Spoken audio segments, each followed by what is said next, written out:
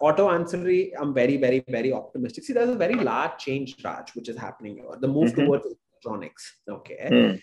Here, whenever there's a large technology change, a big pivots can happen of profit pools. And this is where I would say that anyone should focus on, because if India becomes a hub, you're looking at about 15-20 crore vehicles getting replaced, right? There's a very large change happening here.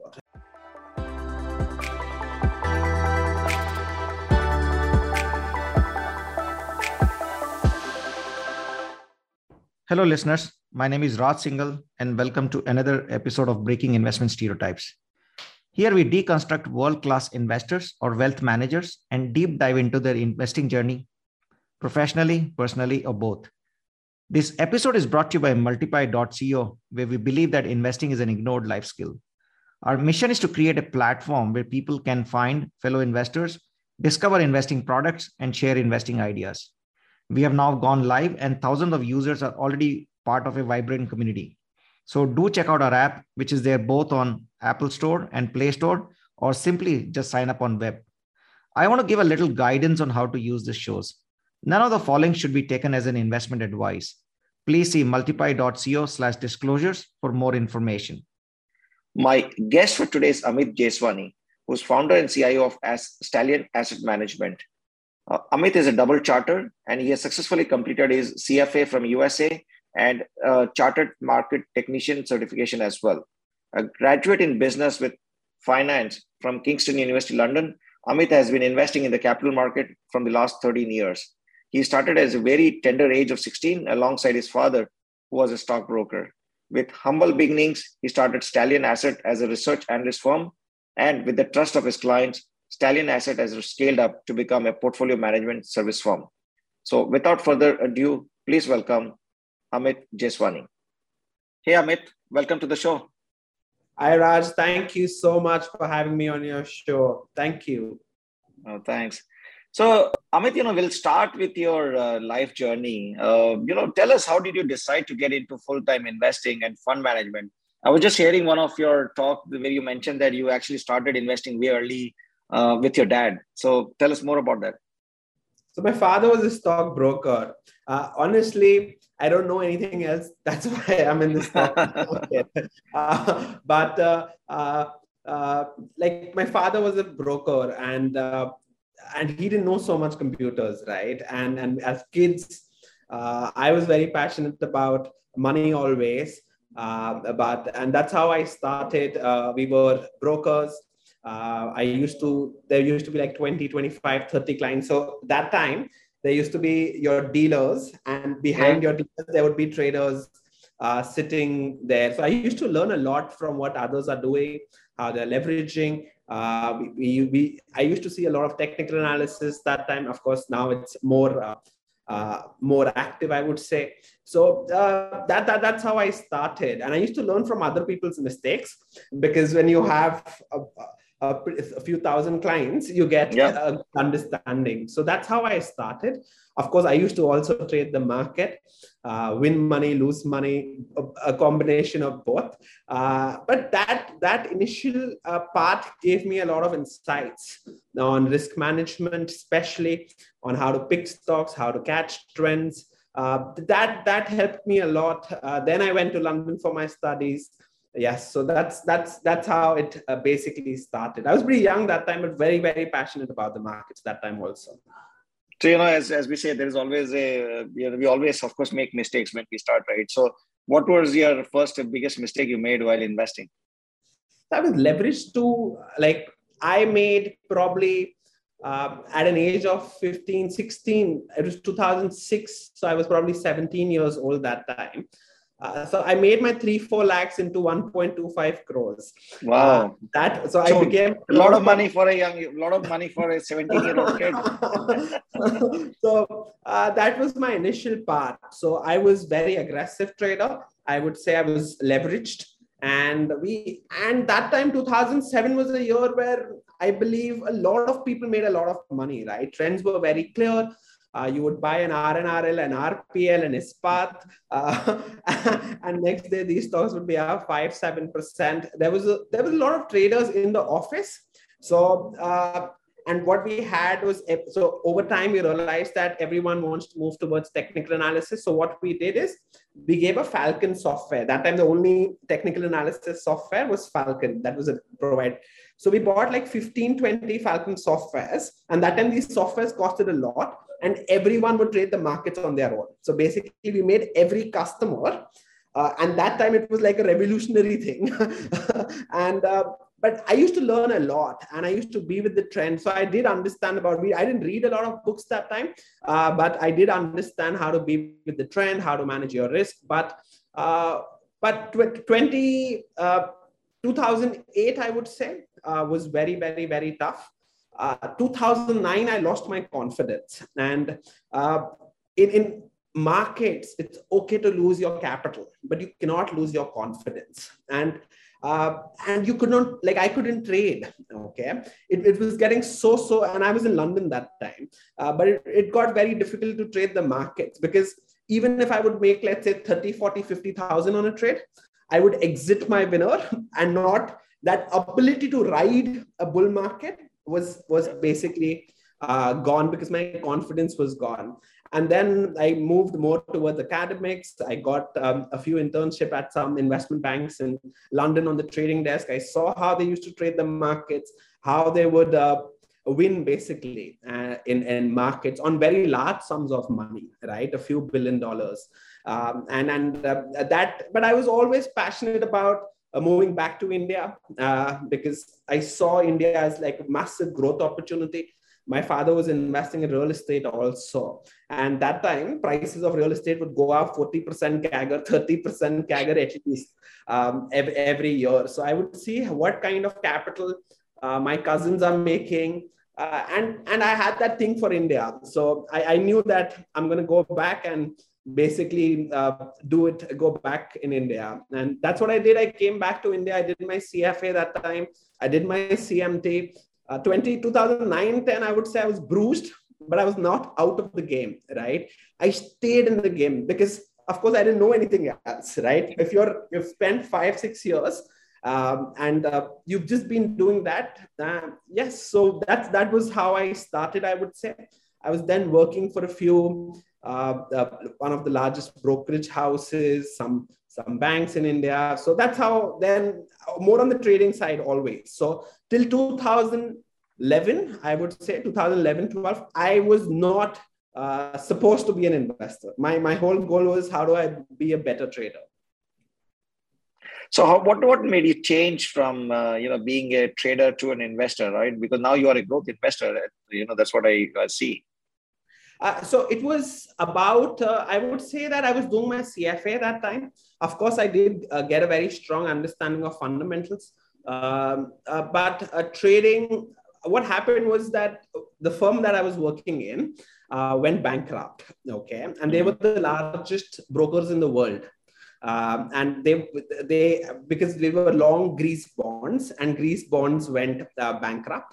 And that's why I had to move out from there because your limits, you know how the trading world works, your limits go down, you're not allowed. So if your limits go down, your bonuses go down, you can't take very high positions. And that time I was doing my CFA. When I got a job in a hedge fund, and once I got a job on the hedge fund side, I did, and the focus, see, Raj, according to me, there's no large difference between technicals or fundamentals. We're all looking at patterns, right? Warren Buffett looks at a pattern, right? He looks at moats, growth, pricing power, etc., etc. Even Paul Tudor Jones, who's a trader, he looks at his own patterns. Ed Sekiota looks at patterns, right? Even when you go back, way back 80 years, you'll see all value investors were focused on a pattern, right? They're focused on dividend yields, trading at less than book value. So whenever you find investors, you see that every investor basically focused on a pattern of investing. And for me, like when I joined my firm, like the new firm, on the fundamental side. That time I was looking at the tech side for them, and tech that time was very. I would not say it was booming because it was just getting started. We would just hear words like smack and that time, like social, mobile, analytics, cloud, and those things were very, very, very new. But I made very decent money even there, just following the pattern. Like, this is what works. So you need to, at the end of the day, we need to perform in the market. The idea is not becoming just being knowledgeable. The idea is to get rich as well. So you need to connect the fundamentals or the patterns, and we still do that with the stock price, that this pattern works and this pattern will not work. So, and there were trends, right? So, and there are trends in the market. Like Dow theory would tell you there are 3 trends: primary, secondary, minor, right? The minor trends are basically very random in nature, the short-term trends. But we have traded all 3. Like, I have personally invested in all 3, my time in all 3 of them, and seen how to basically win all these 3 things. So, but largest wealth, I would say, is made if you can get the long-term trends right. So if you can get trends for 5, 7, 8, 10 years, that's where you can make, with a large location, you can make a very decent size capital. Yeah. I mean, with short term, you can make 10, 20% or 30%. With long term, you can actually multiply your wealth multifold, right? You talked about trend, and I want to deep dive into those primary, secondary, and the short term trends. Can you elaborate more in terms of what the trends you're seeing now before I dwell more into your investing philosophy?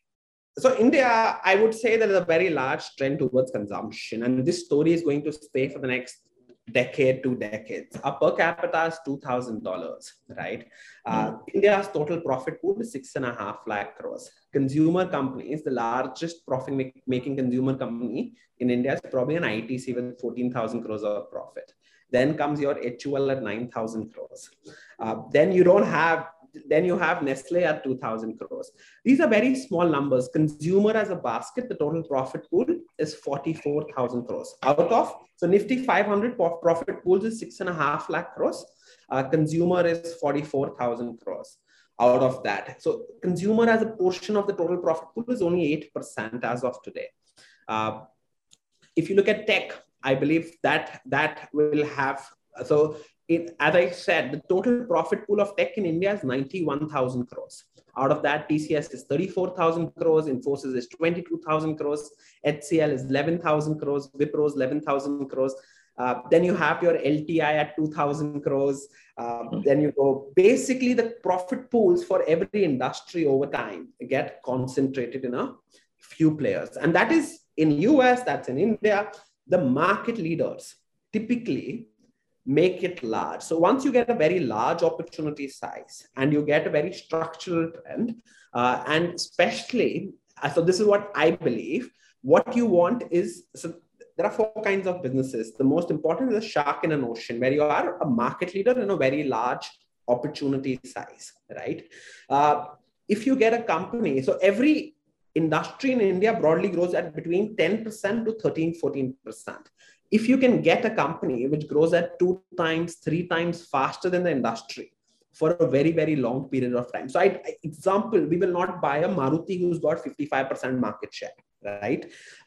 Because it cannot grow faster than the industry. We want to buy companies which are 1, 2, 3, 4% market share. I would call it the hungry sharks in the ocean, and grow for many, many, many years way faster than the industry. And that's where you can get long-term trends. So you make a basket of companies where you believe you can get secular, sustainable, durable growth, and you just make sure that you're in the right stocks in that basket. So that's a long-term trend. What are the other trends you're seeing? So you spoke about consumption as a long-term trend. What are the other trends you're seeing? Consumer, technology, financials. So these are, okay, I would say, very strong trends in India right now. The 4 trends which are just developing, but when trends are in stage 1, that's where big money can be made. I would say an export. So India has been an export economy. So out of our $600 billion of total exports, $200 billion is services, which should move to at least $400 billion this decade, right? Manufacturing, so China's total exports is $2.5 trillion. That's what China exports. I believe there are some places where India is getting competitive advantages, something like an automobile.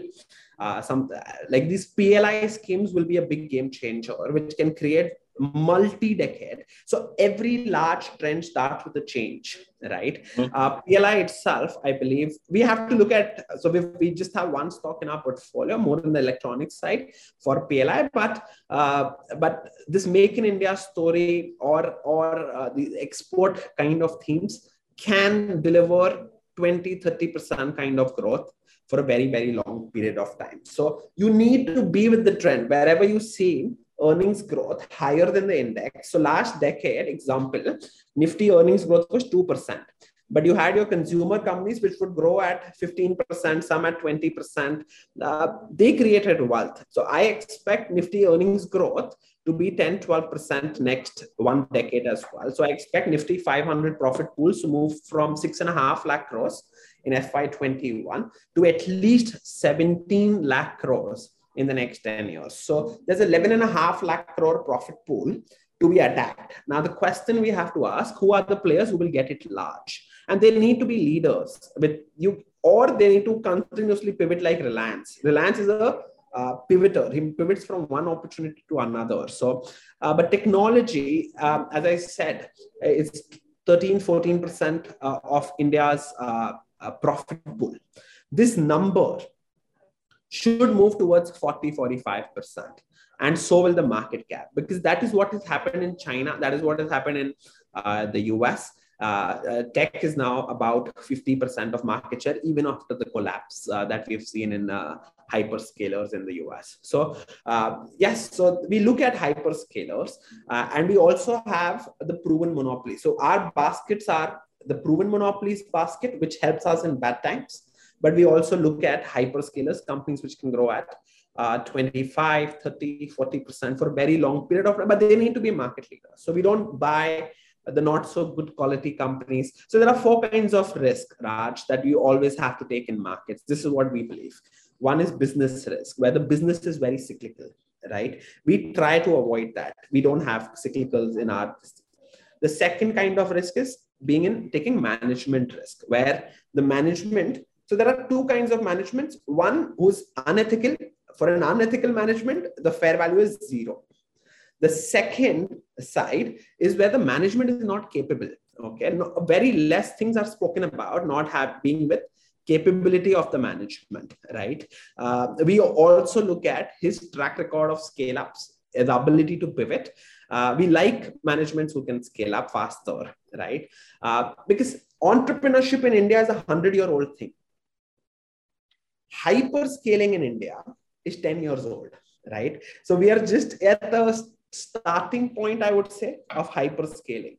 The third kind of risk in Indian or any stock market is industry risk, where you flirt around with businesses which have exposure to, let's say, government, right? Where receivables will never come only, right? And you make massive drawdowns in B2G businesses. So we try to avoid those kind of businesses. Not that we've not lost money there, but we've learned all these from our own mistakes. Over last decade, 1.5 decade, I would have done hundreds of mistakes, but you keep learning from your mistakes and try to get better. And the fourth kind of risk is valuation risk, right? So business risk, valuation risk, industry risk, and management risk. These are 4 risks, and believe me, whenever you're investing in the markets, you'll have to take one of them for sure. So valuation risk is also a challenge in India, especially where now once everyone knows the story, the compounding becomes lesser. Yeah. But we do take, I would say, valuation risk if we believe in the long-term structural story of the companies that we invest in. So, Amit, you mentioned about monopolies, and I think you've published a note called Analyzing the Winners. So can you share more details around the learnings and the findings in that? So eventually profit pools for every industry get consolidated to one or two players, right?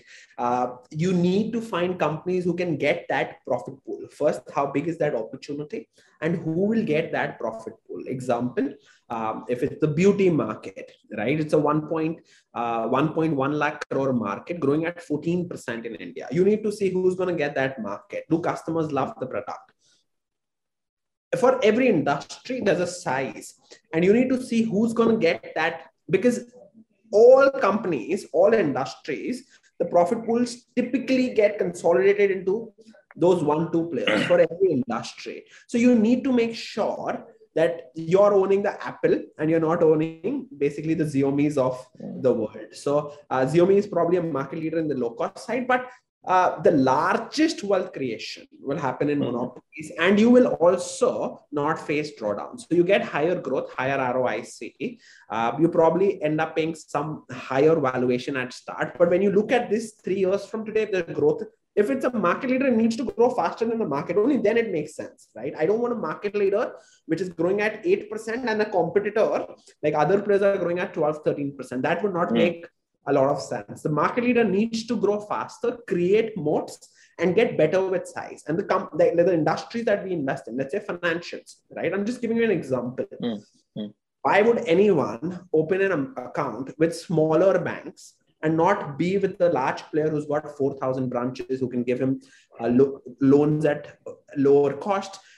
You can transact, there is a higher level of trust. So there are some industries where you get better with size, like consumer FMCG, right?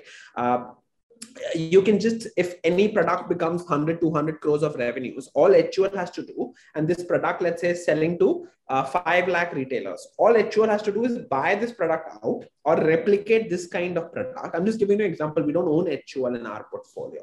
So it just has to buy that product out and or create a replica and sell it across 1 crore retailers that they have. So in some industries, the bigger you get, the better you get.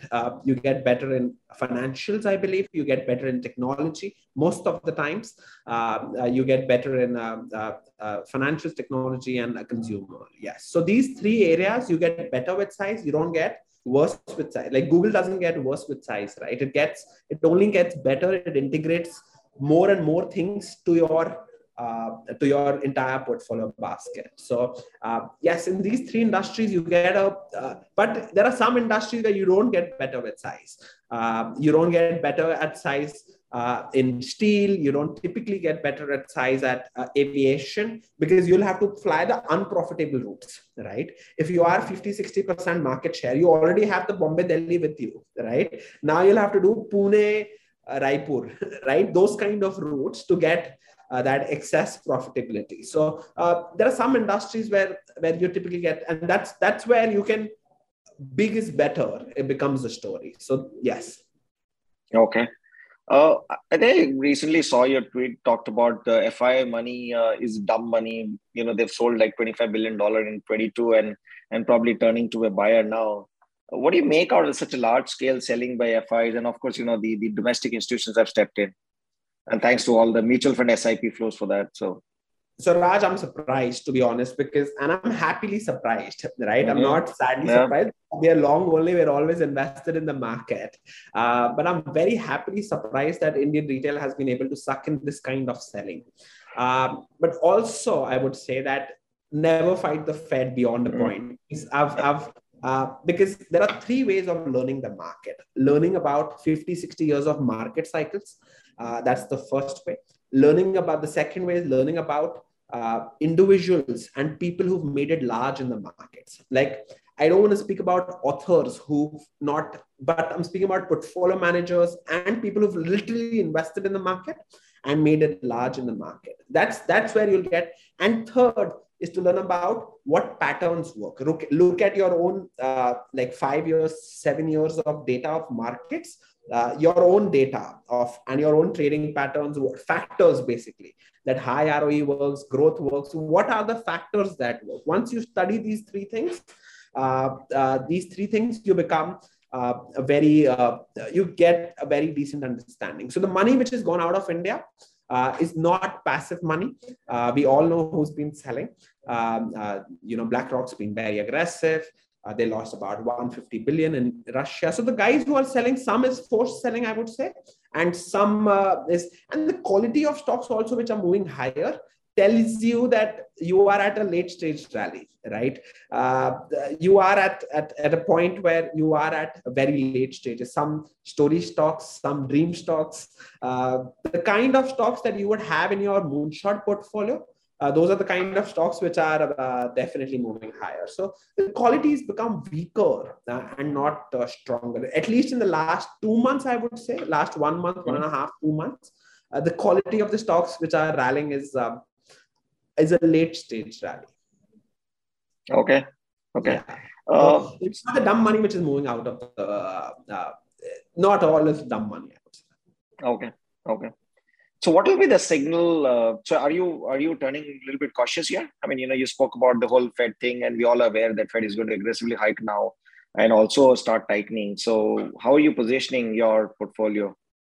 So actually on the 15th so pivot days become bottoms. So even on my Twitter on 15th of March, I had tweeted that, what a big pivot is coming in the markets, right? And that was for global markets. And that exact day was the pivot bottom. So markets typically bottom out on an event, right? Be it the day demonetization happened, right? Markets bottomed on that day. That was the same day what Donald Trump got elected. Let's take lockdowns across the world. Lockdowns were around the 22nd and 23rd of March. And that same day, markets were falling before that. And those pivot days, markets bottom and just start moving against the news. This time also around the 15th of March, that was the time when the first Fed hike was going to get announced. And so if you look at 2008 as well, if this is a normal understanding of the market. So markets were falling till June of 2008. That is where Bear Stearns went bankrupt.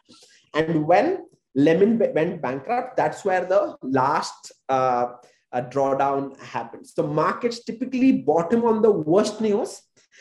So the news what everyone was awaiting was the Fed hike. Till the markets have stopped reacting to the Fed rate hikes lately. In the Indian market, I'm speaking about, the global Nasdaq has still started correcting. But overall, I don't think I'm so capable of continuously being able to predict the direction of the market. But I wouldn't go blazing out and saying that, I'll have 80% of my portfolio in small caps and I want to be massive risk on. So I'm not very bearish on the markets, but if the 10-year bond yield goes above 3%, you will have a new knock, I would say. So if a 10-year bond yield moves about 10%, high probability you'll have one more knock.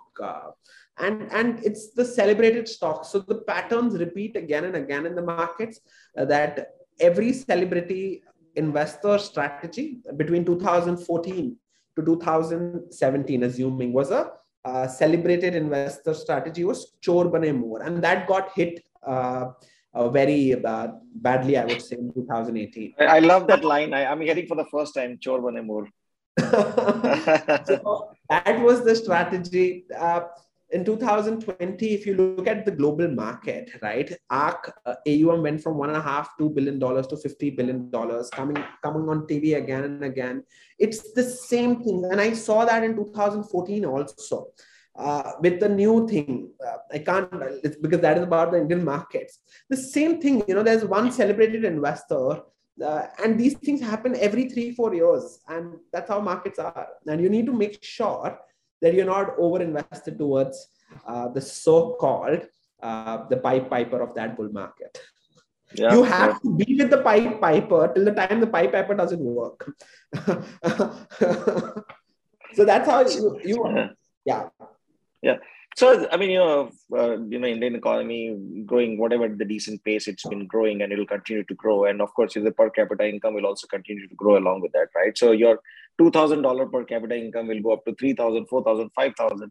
What do you think, and there are always inflection points related to per capita income. We have seen worldwide, right? I mean, and possibly the biggest inflection point comes when the per capita income reaches, say, $5,000. What industry you think, is going to benefit from this whole growth trajectory? You mentioned about the consumption, but I just want to go a little bit more deeper. So consumer, I'm not very gung-ho about FMCG. Okay.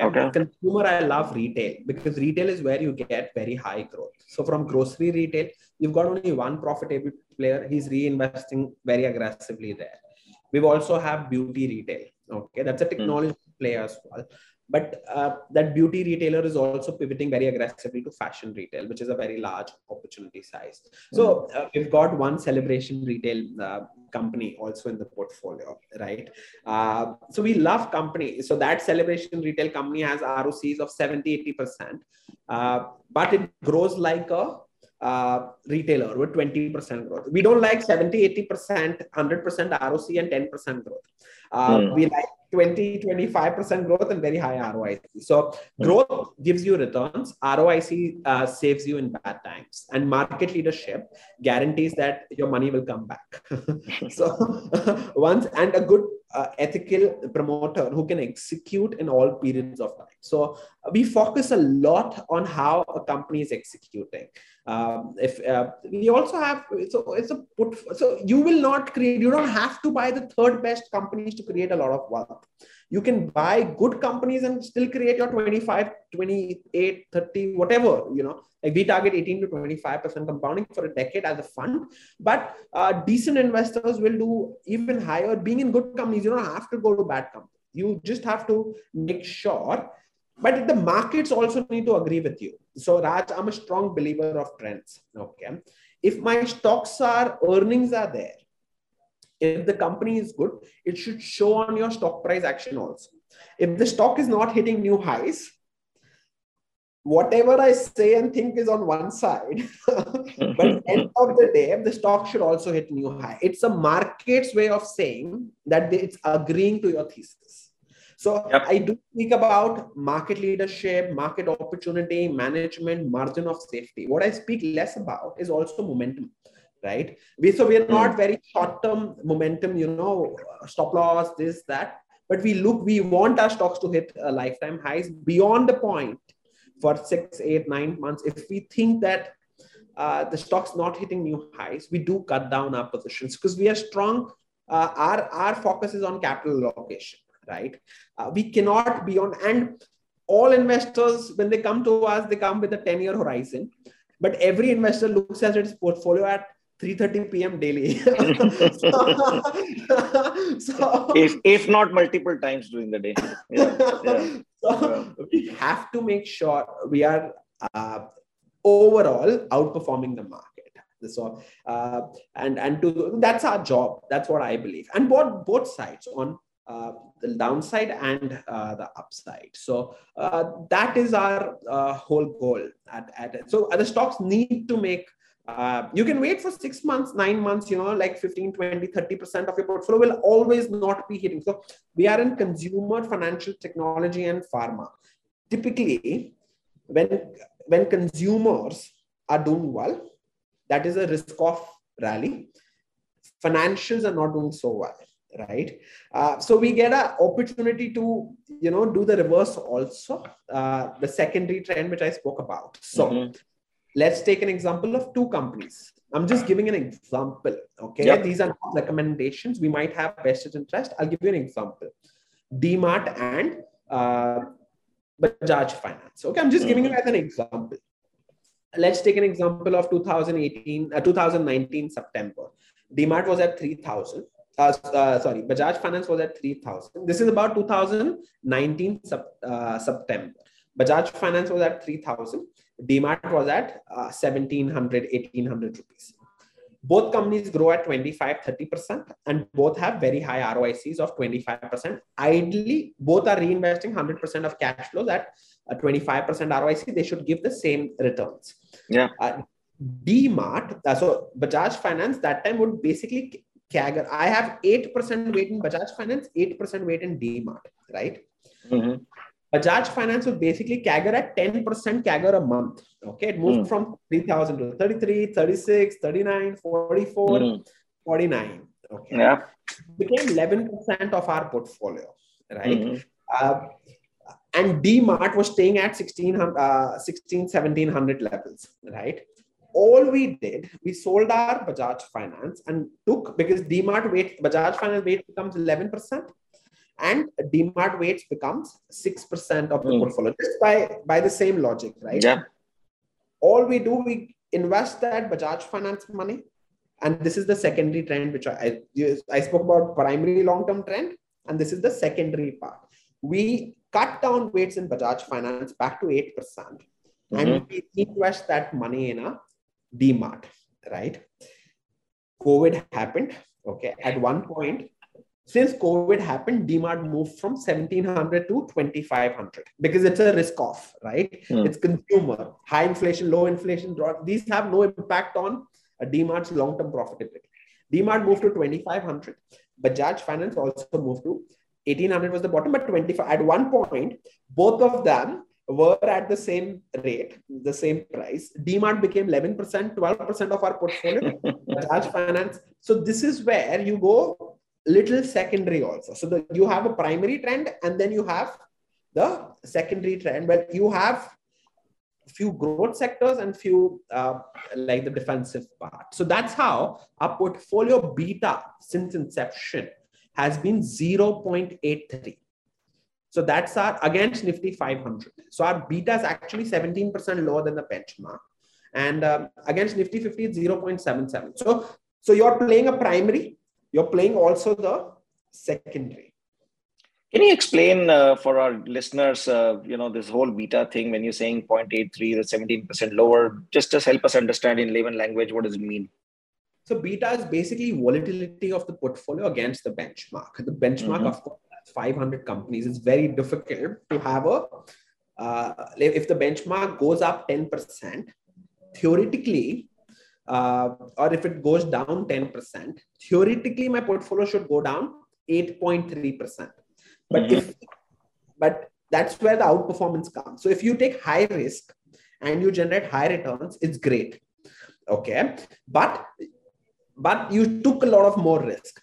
Our goal is not to take high risk, yet generate more returns. So risk in very layman language is volatility of the portfolio against a benchmark. Let's dwell a little bit deeper into the PLI, right? I mean, so the PLI schemes have been announced and supposed to be doing very well.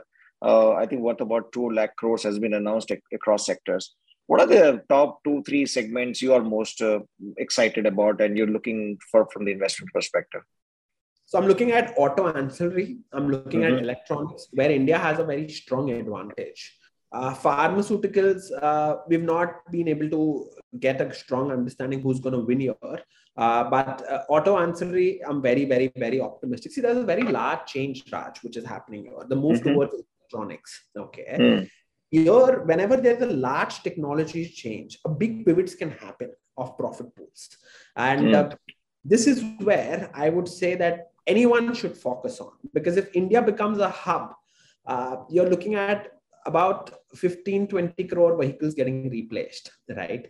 There's a very large change happening here. A lot of people are focused on ethanol. A lot of people are focused on even gas cylinders, right? There are stocks which are market leaders in providing CNG connections, right? 60% market share of CNG gas connections. But I would say looking at Tesla, right? Tesla is now at $1 trillion plus. The markets are very, very, very convinced about the longevity of electronics in India. So we don't have stocks in the EV space right now. But we are looking at that space because that change is a very, very large change. And that's a structural change. And you need to see who monopolizes that change. So we don't have, let's say there are manufacturers, like there's an Electra, there's a JBM Auto, but we're not 100% sure they'll be market leaders or not, right? And right now they are more on the B2G side. Yeah. Once we get, because they're all giving it to the government for BST buses and state buses. We want B2C facing market leaders which can basically nail it for us. Or even B2B, if you create a Bosch, like Bosch was 70-80% market share of diesel engines in India, right? Where everyone else would focus on making the components like the the full bus or the components. And this guy would make the diesel engines for the entire. And if you get that for the electronic car manufacturers, large money can be made. So electronic cars, auto ancillary, and even electronic manufacturing like mobile phone, that's a more easier thing because that is more of make for India. And you've got a very good player here who knows how to execute, right? And the ability to pivot from one business model to another is tremendous. You'll see all great businesses like Apple. Apple was 95% into computers, right? Yep. Today, Apple is less than 10% in computers, right? That's an ability to pivot. Google search was the only source of revenue. This quarter, YouTube was $8.5 billion, right? Yep. So of revenue. Same as Netflix revenue. Yeah. Exactly. So you're looking at companies, the great companies like Pidilite today. The last 10 years, the stock has done well, but the adhesive business has grown at 4%. They've made a fortune in the construction chemical business, right? So good companies pivot from, like Astral pivoted from CPVC to adhesives. So you need to see who are the guys who are able to pivot. Like in the electronic manufacturing the guy started from LED lights, moved to TVs. In LED lights, they have 50% market share. In TVs, they are 35% market share. Moved to washing machines, they are now 35% market share. And now to mobile. And they also started making screens for laptops. So you need these kind of entrepreneurs who say that, you know what, I'll be a shark in an ocean in A, but the cash flows that I generate from A, I will invest in B, C, D. Yeah. So that's where you can grow way faster than the industry. So, we've seen a lot of IPOs, tech IPOs, which came in the last, 5-6 months. And of course, most of them have seen a decent correction. Any names among them you think has got a long-term superior competitive advantage? See, I'll say that online insurance penetration in India. So what we say today may not be relevant. So all my views are till today itself. Yeah. Okay. I would say when market opens back on Monday, my views have. That's a trader speaking. Huh? So yeah. I would say that, let's say you want market leaders. Like insurance, you've got one player, the online. So insurance market in life insurance is 6 lakh crores. General insurance is 2 lakh crores in India. Broadly, they are expected to double in next 5 years. So 8 lakh crores moves to 16 lakh crores. You've got one player online who does 7,000 crores of premiums, right? And he's 94% market share. I'm definitely sure that this. So in China, the insurer out there, the leading player out there is 6% market share. In Indonesia, the leading player there is 19% market share. The digital lender, digital insurer. Insurance, yeah. In UK, the leading player is 13% of the market. So if you just say that, you know what, 6% will happen in next 10 years. Okay. So you're looking at somewhere close to a 60% CAGR growth. And there will be J-curves in these kind of businesses. So these are not recommendations, and these can be very small tracking quantities for us, right? But we want to see how these companies evolve. We also like the beauty segment here. So these are companies we like, and it is very wrong way of saying that, like this is what I think, I can be wrong, okay? That loss hai to we will not buy. These loss. So any company which does CapEx, okay, if I take it up to the P&L statement, it will show you large losses. What we want is free cash flows at some point, the magnitude of free cash flows. So we all bet on the magnitude on free cash flow a business can generate. If we believe, and your take rate on insurance is 13%. So assuming you sell 7,200 crores of policies today, and your take rate is 13%, you do revenues of 900,000 crores, right? And let's see what they can do, because I don't find a reason why they'll not reach 50, 60, 70,000 crores in next 5-7 years. And then you have to see that if they do 70,000 crores, what is the kind of profits they'll make. But these are very small tracking positions for us. Only price will make us scale up. When we get price action, because I told you, I'm not okay with this growth rate. I need the stock to tell me that I'm right. So even if I'm wrong, I'll lose 10, 20 bips of my portfolio, right? But so you need to make sure that you're in the winning boat. And if this boat, let's say, doesn't do so well, there are signs that when too many people start hating a stock, typically we make the most money. We had a grocery retailer, which we used to own from day one of the fund, right? And everyone would hate it.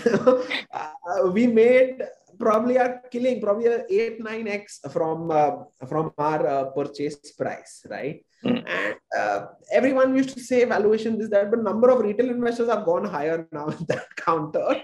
But yes, now no one speaks about so much about valuation on that counter. That becomes somewhat a problem. Yeah. So, I mean, we get the data, we have the narrative in the market, and, a lot of times people use the guts as well to take a decision. How do you use, whether one or all of these factors while deciding about investing, or how do you look at that? See, we are more analytical because our risk is measured, right? Our largest loss of a portfolio stock the largest stock of a portfolio stock has been 1% of our portfolio. That's the largest we have lost on our position ever. So we are very measured and analytical. We are not gut feel investors. I would say gut feel in the sense that even if I'm looking at patterns, we will wait for the patterns and confirmations to happen, then only go in. Because I was a trader, I focus a lot on risk management. And there are a lot of ways to focus on risk management. Some say there is a price. When price goes down, you cut your position. Some say that if timing is there, you cut your position. Some say that if there is something change of fundamentals, you change your position, right? We do all three, I would say. So we size according if all our things are, and we also size based on how much drawdown we expect in bad times. Okay. So our size is based on how much upside we expect, but largely 75% is based on how much downside we expect in bad times. So like a financial, like no stock in our portfolio goes about 10% weight, right? If I'm buying, let's say a B2B pharma stock, it'll be 3%, 4% weight. So it depends on, because I know that someday US FDA comes, my stock will go down 25%, right? I'm just giving you an example. So we will not size up that stock to being an 8% weight of our portfolio ever. It's like, that's not, we think in terms of risk, and we think that if we bought it, let's say reasonable or at the start of a trend, or we are very confident in the next 10, 15, 20 quarters will look like hyperscalers, then we'll add our position aggressively. So what is the tracking position size for you? Like 1-2% of the portfolio. Okay. Yeah. We don't track for a stock to reach tracking position itself, it's done very well. So because we track everything, to be honest. So I track the US markets, I track what is happening in China. And I'm not just saying prices. Tracking prices is easy. Track transcripts, we track like con calls, we track, because it gives us a playing field. We learn a lot of how people there. See, we are a $3 trillion economy, right? And we're moving to, let's say, $6 trillion. And the patterns are exactly the same. You look at any emerging market, like there are only 4 who've gone to that journey. But how at 2000 or how we have performed from $1,000 to $2,000, the correlations are massive. The correlations are massive that FMCG outperformed. Your 2 trillion to 4 trillion, you will see consumer discretionary retail. Now, retail can be online retail or offline retail, right? But both will do very well. Today, Amazon does $500 billion of revenues, and Walmart also does $500 billion of revenues, right? These kind, and the patterns are going to be same as we move from $2,000 per capita to $4,000, 5,000. Because in India, you have 3-4 kinds of India, right? 70% of India is something else. 1% of India is probably even richer than what US is. So you'll see very decent, like every segment will do very well. You need to choose your horses. That's true. So I realized that you have got both CFA and CMT certifications, and I know that you started your career as a trader. Do you use technicals still in your portfolio? I would say the technicals are used more for the risk management part, I would say. Okay. Okay. We are strong. We believe in risk management. Okay.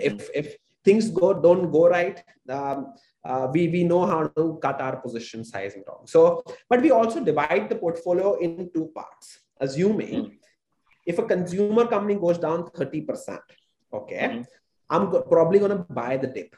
Okay. Because it's a market leader. You know what happened to VIP, right? Bad times in consumer companies, because they are debt-free companies, the short-term things typically don't impact them.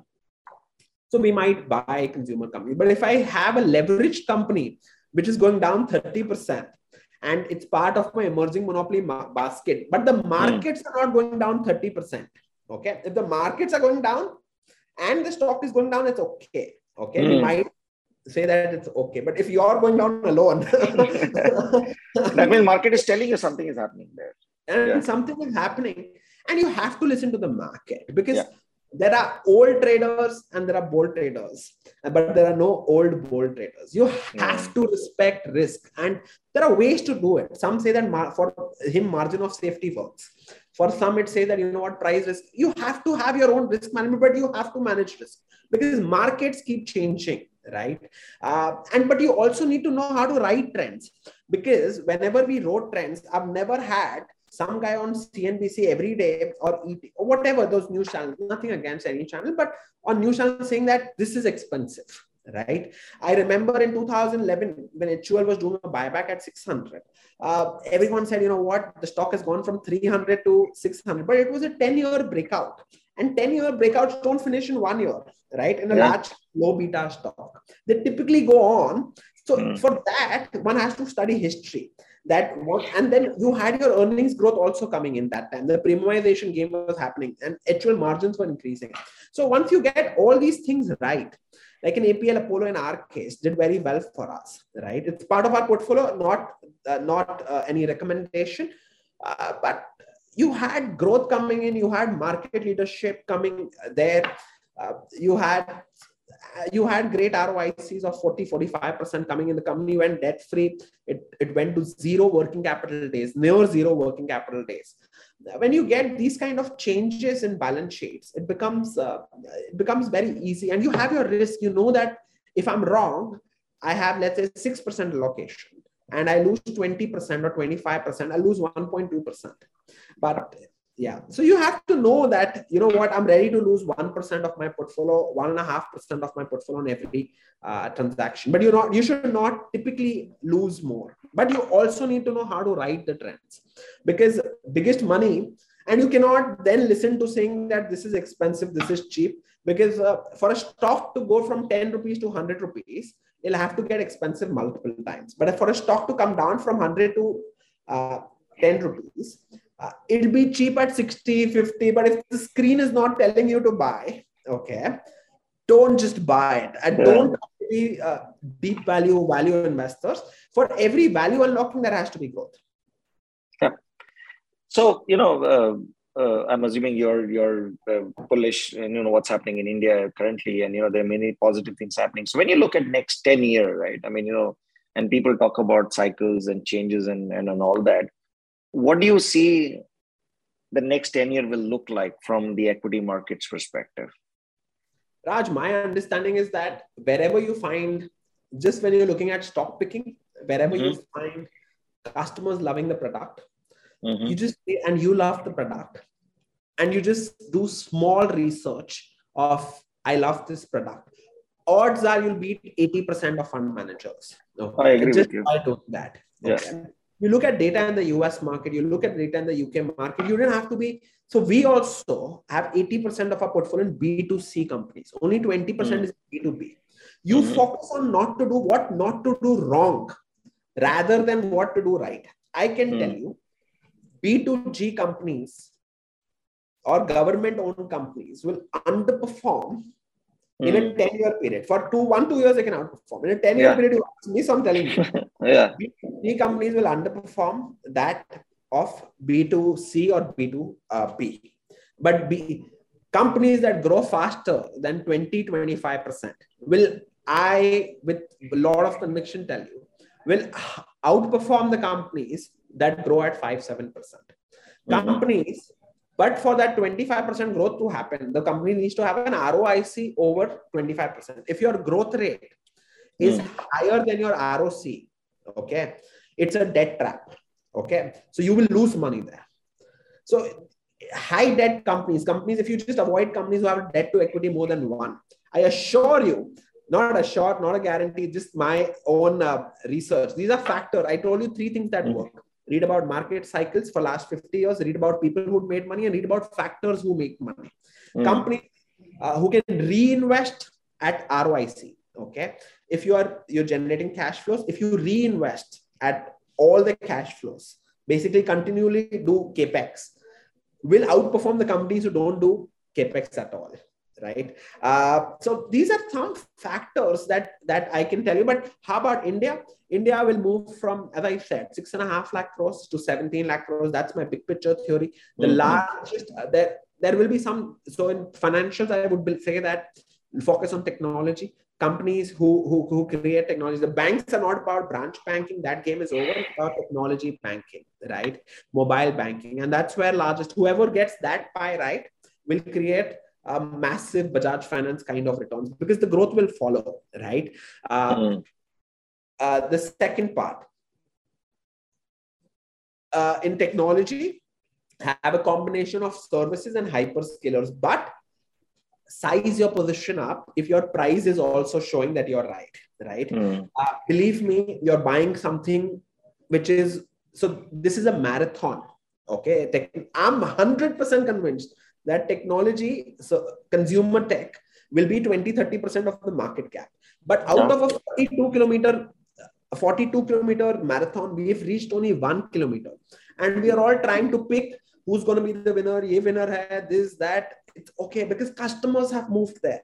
Where goes the customer, there goes the market cap, right? I can assure you that very large wealth creation will happen in the tech space. Just don't ask me which stocks are right now, because we are also somewhat, so we can size up, down, depending on our conviction that this story is working out as we expected. And that you can see on quarterly growth numbers. Every 90 days, you get data which shows you things are going on track or things are not going on track. So technology. The third, I would say consumer, but the discretionary part of the consumer. And there'll be massive consumer monopolies. Just the size of profit pools are very small. India's largest AC manufacturer makes less than $100 million of profit. The total number of ACs sold in India is 55 lakhs, right? And every house has 2-3 ACs, right? It's not like AC something else. So the size of profits are very, very, very small right now. Like India's best footwear retailer, or even the brand, we don't have positions there, but I'm just giving you an example, makes profits of $25 million. So the size of profits, like let's say Relaxo, okay, he sells 18 crore shoes. His profits are 250 crores. So the size of profit. And when people say that, you know what, Nike trades at 35 PE, boss, Nike makes that kind of money and it's already reached every market, right? So Indians will have that. And if you get growth will create market capitalization. But if you get value and growth, that will also work. But I think biggest losses which I had, this is what I think, where you be in that those medium quality companies who are not market leaders. So there, you have to know how to sell right. And if you don't sell right, then don't try to get into it as well. Yeah. So that's a very valid point. Yeah. If you can time it properly, then there's no point even trying that, because those doesn't sustain for a very long period of time. Yeah. The first 25% is going to go. The last 25% is going to go for sure, right? So you need to know that how big is the middle pie. If the change is big, because see, I've been more on the technical side and I've been on the fundamental side. If the growth is not very large, your stock cannot walk. It's like, you will not win. You need growth to win. It's not possible. It's not possible that you'll have multi-bagger returns without growth being there. We are coming towards the last part of our conversation, and so what advice, I mean, I know you're still very young, but what advice you will give to a 20-year-old self of yours? What do you want to tell them? Invest in yourself and be passionate about, be passionate, keep learning. Our team, like my team, they've been learning very aggressively. We are here because of them, because of their hard work, and learn about technology. That is where I would say that the one regret I would say I have, that I don't know how to code. That is one probably regret that I have, but everything else. But if you're working hard enough, because I'll be very honest, Raj, till today we work 14 hours every day. It's not just me, my team also. So it's like when you have that kind of passion and you really want to win, it works right. It works right. Yeah. So at 20 years, I would just say that, and also travel a lot, meet a lot of people. You know how to speak better. So I went outside to study. Believe me, I don't remember what I studied, not even 1% of what I studied I remember. But what I learned is how to speak to people. And in life, you'll get rejected many times. When I started on my own, when my age was 23, right? 24, when I started my own business. Believe me, I got rejected 1,000 times. I've gone to people, I've called more than 10,000 people for our research desk. We started off at the research desk and then pivoted to the PMS. Called more than 10,000 people, spoke to 10,000 customers. I've met more than 1,000 people individually going to them. So we've done all that, but what you get, a good understanding of my customer. I may be little, if I'm not, no one's best in the market. We try to improve in the market. But a good business needs to have a very strong understanding of his customers. His customers are 80% of the business and his team. If you understand the customer and you understand the team, you're 99% done in business. And in the market, if you understand risk, you understand the trends, you understand fundamentals, and yeah, you're broadly done. No, that's a great advice.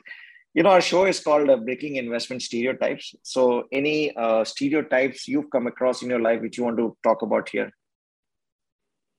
I can't recollect at the back of my head, but for me, I'll tell you, if I'm not in the trend, it doesn't probably play out as well. So I like this phase that if you be in the trend, manage your risk, but trend of growth has to be followed by a decent company, decent growth rate. You'll do very well. What investment stereotypes? I don't think you can make big money in just doing value investing. And this is in India, because I failed.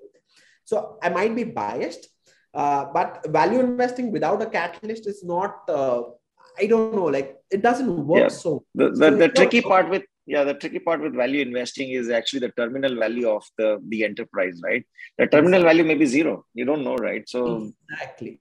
So because I lost a lot of my initial money doing value investing. I used to buy those cheap penny stocks, but that's how you learn, right? If you don't lose, and do not believe in anyone who says that he doesn't lose money in the market. If one guy says that he's a genius in the market, you'll have to go down multiple times. Whenever I built a house, some bricks get broken. I'd be sad, disappointed, but you have to rebuild those bricks again and again. And this every 3-4 years, the market knocks me. This quarter also, the markets have knocked me. I'll be honest. This quarter also, after 12-13 quarters of doing alpha, this is my first quarter where my alphas are basically negative, right? The markets basically slaps me, and every 3-4 years, whenever I reach 100% alpha, I give 10%. This is my own pattern I'm seeing. That market slaps you for every 3-4 years for once, and then you think that, you know what, where did I screw up? I'm not with the market. And then you rethink, rejig what mistakes, and your own PNL will show you your mistakes. And then you start working again on building the house. But I assure you, the next time, Raj, and also the fact, every 4 years, people say that that you have exactly the same thoughts every 3-4 years, but that's never been the case with me, right? Every 3-4 years, I learn things. What I say today, if I say the exact same things 3 years from today, that means I've not learned anything new from markets, right? There will be things which I will be changing, but that's how markets are. The Amit of 2022 will be very different from is very different from the Amit of 2018. Your way of thinking, your size, everything changes, not very much. Some things remain the change, but some things change. I might be speaking about something else which I would have learned, but keep learning. The markets teach you so much every day. And this is what like 2014 I was different. 2010 I think I was different. 2018 I was way different. And today I'm different. But that's the fun part of the journey. And I'll be sad if I'm not different in 2026. Awesome. No, thanks a lot, Amit. I think it was a great conversation. I really enjoyed the conversation. And thank you so much for coming on the show. Thank you, Raj. Thank you, everyone who've been able to hear this conversation. Thank you, Raj. Thank you. Bye, guys. Thank you.